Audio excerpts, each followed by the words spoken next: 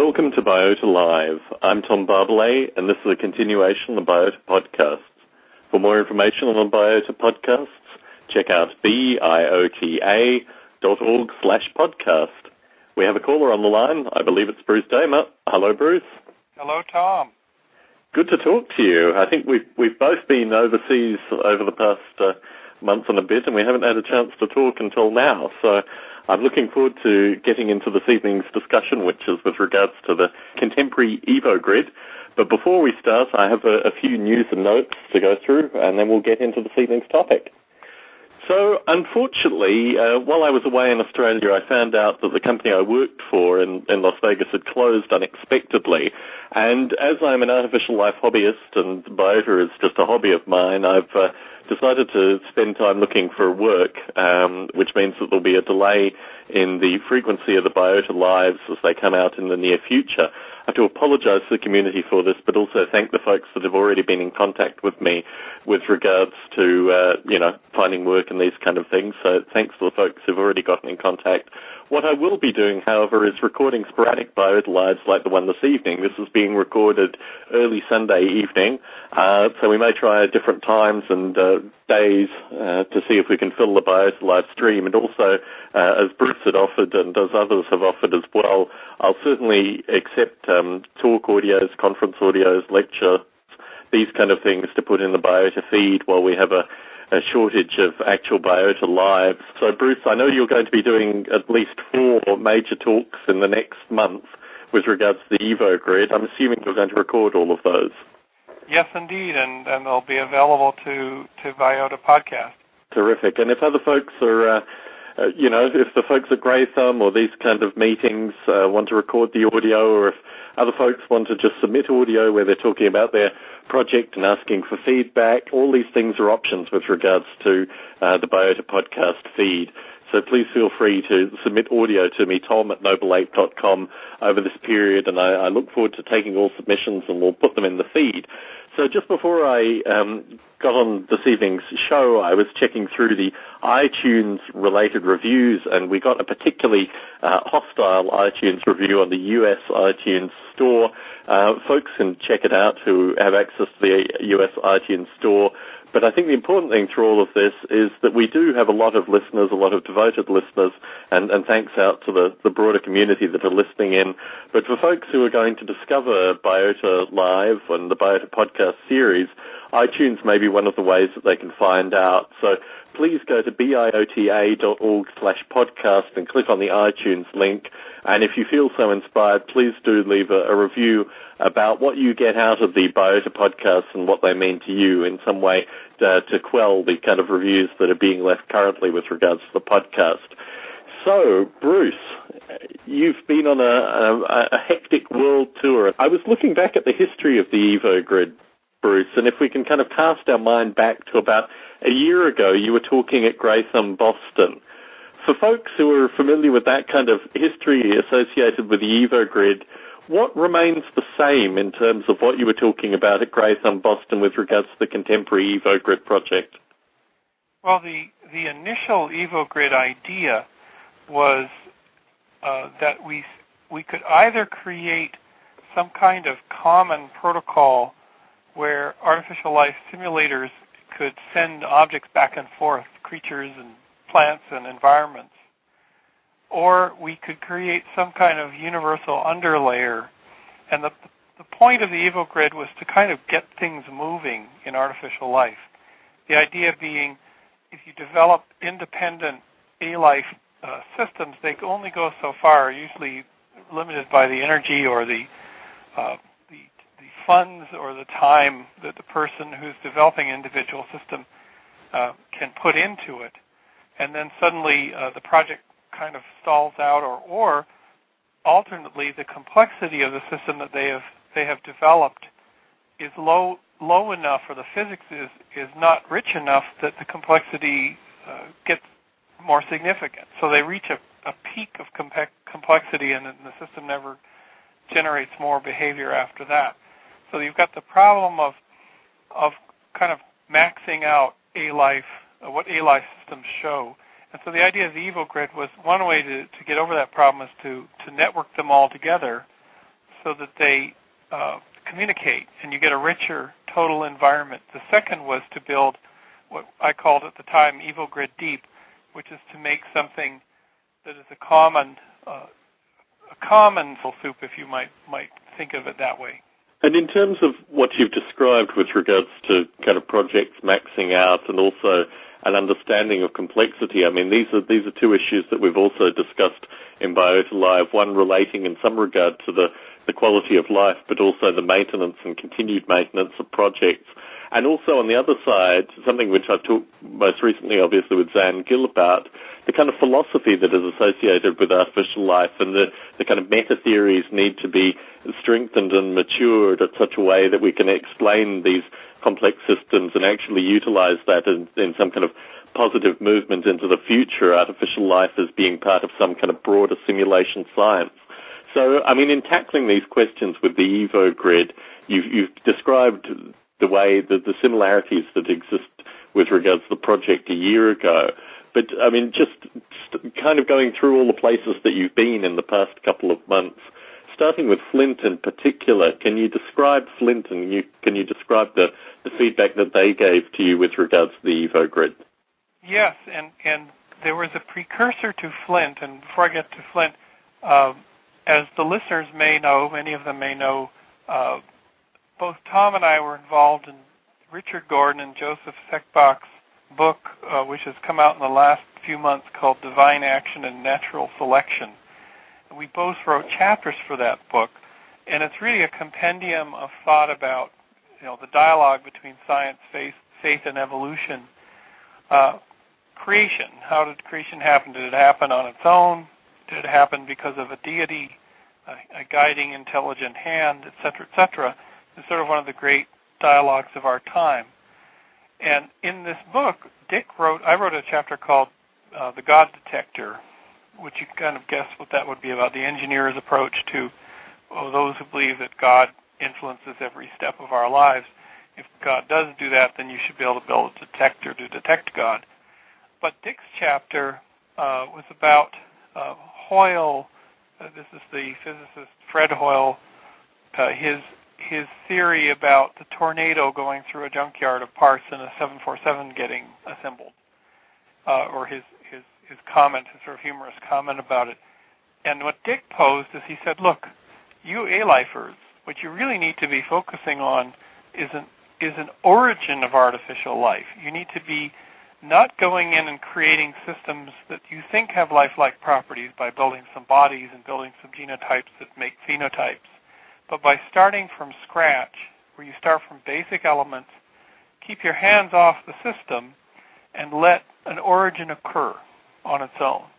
Not messing around playing intelligent designer or God, or an artificial God, as Douglas Adams would describe it, but letting the origin of artificial life occur. So I got fixated on this challenge that Dick made, and actually wrote in my chapter saying, by the way, Dick's chapter later in the book is what I think the EvoGrid project should take on.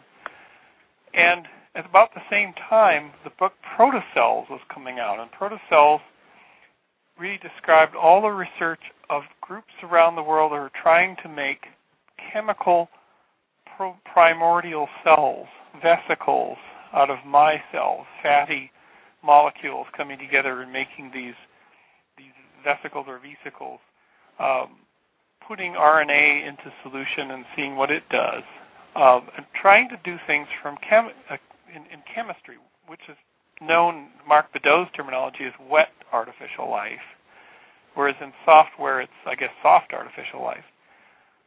There's an artificial life movement called hard artificial life, which is more akin to robotics.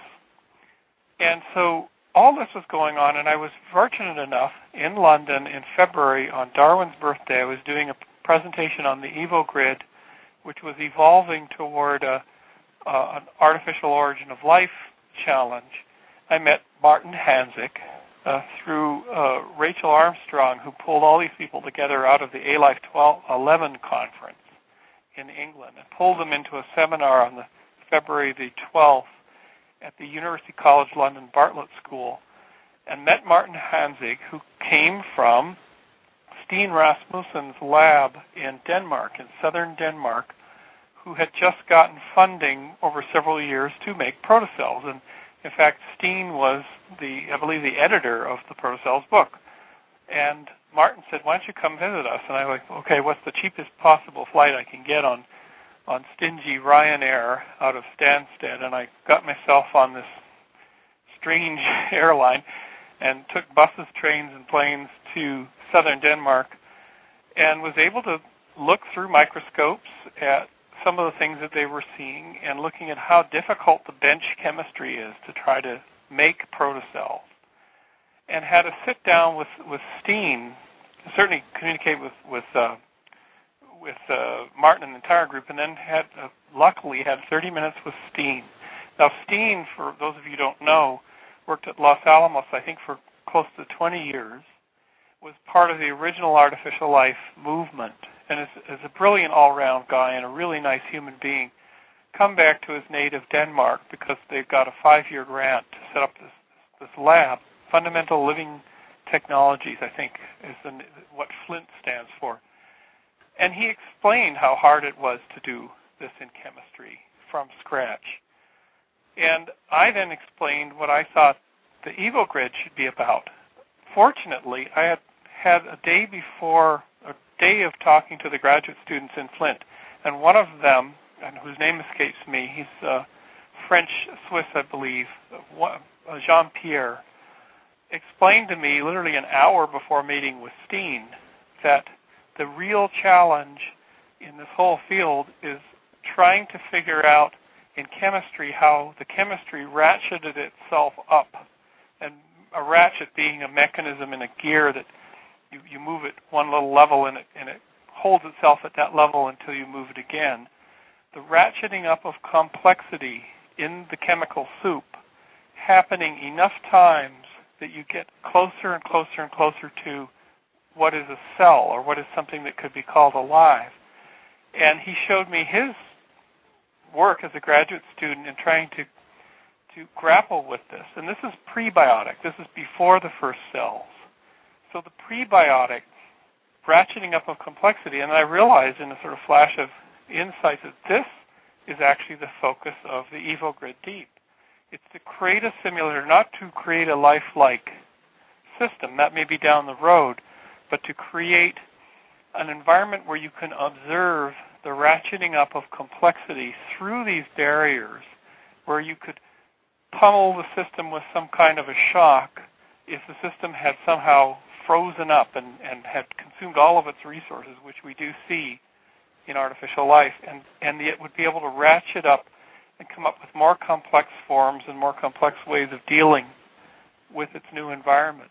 Instead of one set of wiggly little things that always seem to be the same, you get the wiggly thing generation, then you get the longer wiggly thing, and then you get the things that are inside of containers, and then you just see this complexity of pre-virtual biota.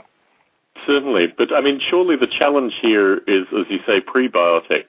So you're not even simulating things moving to wiggly things. You're simulating things moving to single cells initially. And certainly, for folks listening in, I had the privilege to hear a lot of Bruce's audio. In fact, I think I heard all of the recorded audio from Flint. And what struck me there was the Flint folk had a set of, in some regard, far more complicated problems than we ever have to consider in soft artificial life, because obviously we can, allow for things like energy and consumption and all these kind of things on a much higher level. But the things that they are dealing with, as Bruce kind of stated initially, is really considerably more fundamental in terms of actually how do you create cells, how do you create things prior to cells. There's a whole notion of self-assembly. I mean, all these kind of problems in kind of chemical complexity or in a chemical soup seems phenomenally difficult. And I'm interested in your thoughts, Bruce, about whether you think what they're doing at Flint is actually, orders of magnitude more complicated than the EvoGrid, or whether you want to move the EvoGrid into being something that will solve these kind of problems for them. Well, here's how it unwound or wound up. The conversation, as you know, with Steen was intense. I mean, he's an intensely brilliant man, and and already had thought through all of these things. So even in the 80s, he'd thought through these things. So he was saying, look, in chemistry, in wet lab chemistry, what we are doing to try to get these protocells to form is absolutely tuning the environment. We're tuning the temperature. We're putting in the right ingredients. We're trying to think about catalysts. We're thinking about surfactant, sort of oily, sticky molecules, and we're acting in a way as intelligent designers, trying to get this so close that we'll actually see something form. So one could ask the question, if you're having to work so hard to do this, was this ever likely? You're coming with a really narrow scope. So that was one direction. It led me to believe that, computationally, they're having to grope around in the darkness all the time, where they're saying, we don't know what's going to form. We can barely see what's there. We have a $500,000 microscope just to look in a very tiny portion of this solution and try to see if anything's happened. It's very hard to understand what's going on down there. They have a computationally horrendous problem. They don't know the parameters. They can't witness what's going on. And what occurred to me at that point was simulation is a light in the darkness. It's a light in the darkness for what they're trying to do. And if you based your EvoGrid on real molecular dynamics simulators rather than inventing something, you might help these people. And what Steen's comment was, he said, it's true. In the 80s and 90s, artificial life kind of invented its own universes. And so you could look at these properties of things coming out, but they were kind of, that's in the invented universe. In the 2000s, it would be much more useful if simulations tried to mock or emulate real chemistry, because it will help us. We need help. I mean, having Dick Gordon on the podcast and also my own reflection with regards to these kind of problems leads me to think that it's a bit like asking Isaac Newton to make an atomic bomb. I mean, we are so far away from the necessary underlying theory and knowledge that to put a simulation out there, and ultimately I think we can strengthen the kind of simulation science, the meta-philosophy, while we're developing things like the EvoGrid. But I think the challenge currently is firstly getting the wet artificial life folk to admit actually how little they know with regards to what they're doing, and you were very successful at that when you were at Flint. But also similarly, the background biology, the background physics, I mean, you talk about molecular physics with regards to biological structures like it's, 2,000 years old. I mean, I think certainly talking to Dick and the sense that I get talking with folks like Dick is that the knowledge associated with atomic and molecular chemistry leading towards biochemistry is not even in its infancy. I mean, as you say, it is in complete darkness. Now, this is, I'm jumping ahead slightly, but I think Freeman Dyson in your travels put this out to you very, very well with regards to his ideas of, really what you are doing is simulating the origins of the universe and then constructing from there in order to get to what he described as a garbage bag or a trash bag, and we'll get to that in some time. But I think this is exactly the problem. Just throwing simulation at this kind of problem will not actually yield a meaningful solution, or may not yield a meaningful solution without a good deal of kind of meta-simulation theory, which doesn't exist currently. I think it's kind of catch-22 in some regard, because what the folks are doing at Flint is, as you say, really kind of stumbling around in the dark with hopes that, they'll find what they need to find. And the issues associated with atomic and molecular simulation associated with biological systems may not actually yield the answers. I mean, I think I was watching Peter Newman in parallel to Bruce doing his tour, has been writing a particle simulator, and I've been watching the development of that in parallel. And I think looking at the particle simulation in particular, it strikes me that it's subparticles that you really need to be simulating with regards to these biological processes. I think of our mutual friend Lorenzo and his associated biochemist friends, and the way in which they talk about covalent carbon bonding and these kind of things, which is fundamentally subatomic, and the beauty and the structure that comes through these things. I mean, if you just start as a kind of atomic or even molecular particle level, you won't be able to get that kind of subtlety. So in terms of these kind of complexities, I think the challenge associated with the EvoGrid is, should we start in our current universe with our current knowledge? Should we create a whole series of additional parameters, which may be what Peter is doing as we're talking? Or should we start with something that's sufficiently abstract that will at least show the kind of emergence that we want to see and then map it backwards? And certainly, I didn't get the sense from your kind of conclusion at Flint, there seemed to be a question that was still open.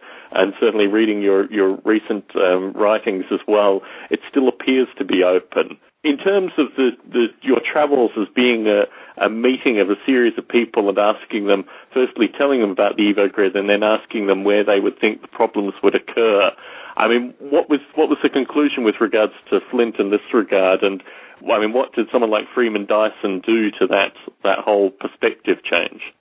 Well, Flint, the upshot was basically in a couple-hour period. Not only did I talk to Jean-Pierre and understand this ratcheting prebiotic challenge, but Harold Fellerman, who's just finishing his PhD at Flint, showed me his simulator. I think he calls it Spartacus or some like that. What that simulator did, all built open source with Python scripting, it did a mesoscale biochemical simulation or molecular simulation where you're not modeling the individual atoms, you're modeling whole molecules. And he would run this for days and days and days, and then he built these analysis functions that would look in the data or look in the matrix to look for membrane formation, virtual membrane formation. And then he would run a renderer that would just simply render a movie of the mesoscale particles moving around. And that struck me as, that's exactly the model that I've been thinking of for the EvoGrid Deep, which is you run a massive amount of simulation, and then you can afford to look at a dump or a snapshot and look for patterns. And this is exactly what Fellerman was doing. And he was seeing these very simple membranes forming. So it was a very, very beginning of the process. But then when meeting with Steen, I realized, I have 30 minutes to talk to Steen, and who knows when I'd see him again. And I said, the real insight here, because he knows all this. He knows about the ratcheting complexity problem, the prebiotic problem, simulation, and then simulating and dumping and looking. And he knows it all. He's been thinking about it all. It's been something he has been trying to get to since the 80s. I said the real magic that we can bring here is two things. One is iterative looking. And at the time, I'm still calling this an observer function. I know that Dick has a problem with how do you define that. That the system looks at its own state and decides in some way that there's more self-assembly or self-organization going on in a certain region or instance of the simulator and decides to follow that and allow more simulation nodes to occur around that particular mix and chases down further self-organization in an automated fashion rather than visually looking at things and deciding, which is what the artificial life community has been doing for a long time. And when I said that, and I also said to Steen, and we can harness the BOINC network at Berkeley, UC Berkeley, which does SETI at home and gene folding at home, to harness hundreds of thousands or millions of computers and petaflops of analysis, because you can get that if you can qualify something into their network. And I know one of the people who works on the network. And for a second, I saw Steen do what Malcolm Gladwell calls blink, where he blinked and he went quiet and he said, that's it, that's the answer, that's how to do this.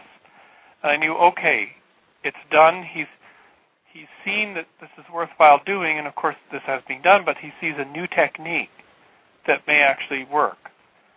And from that point on, he got quite excited and was saying, you're tackling one of the core things in artificial life research that I've been thinking about for 20 years. It's just that I've never been able to get to it. And it is this issue of simulating the prebiotic ratcheting and showing in principle how it works. So that was the upshot of that was Steen wanted to work on the in some way supervising or otherwise supporting the effort. Certainly. And he also asked you to chair a stream at Artificial Life 11 with regards to this exact problem, didn't he?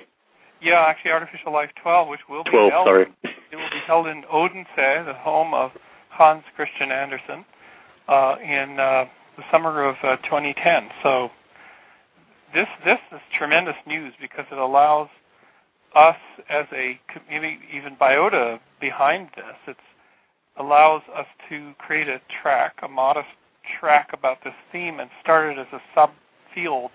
It's always been there, but we officially started as a subfield within Artificial Life.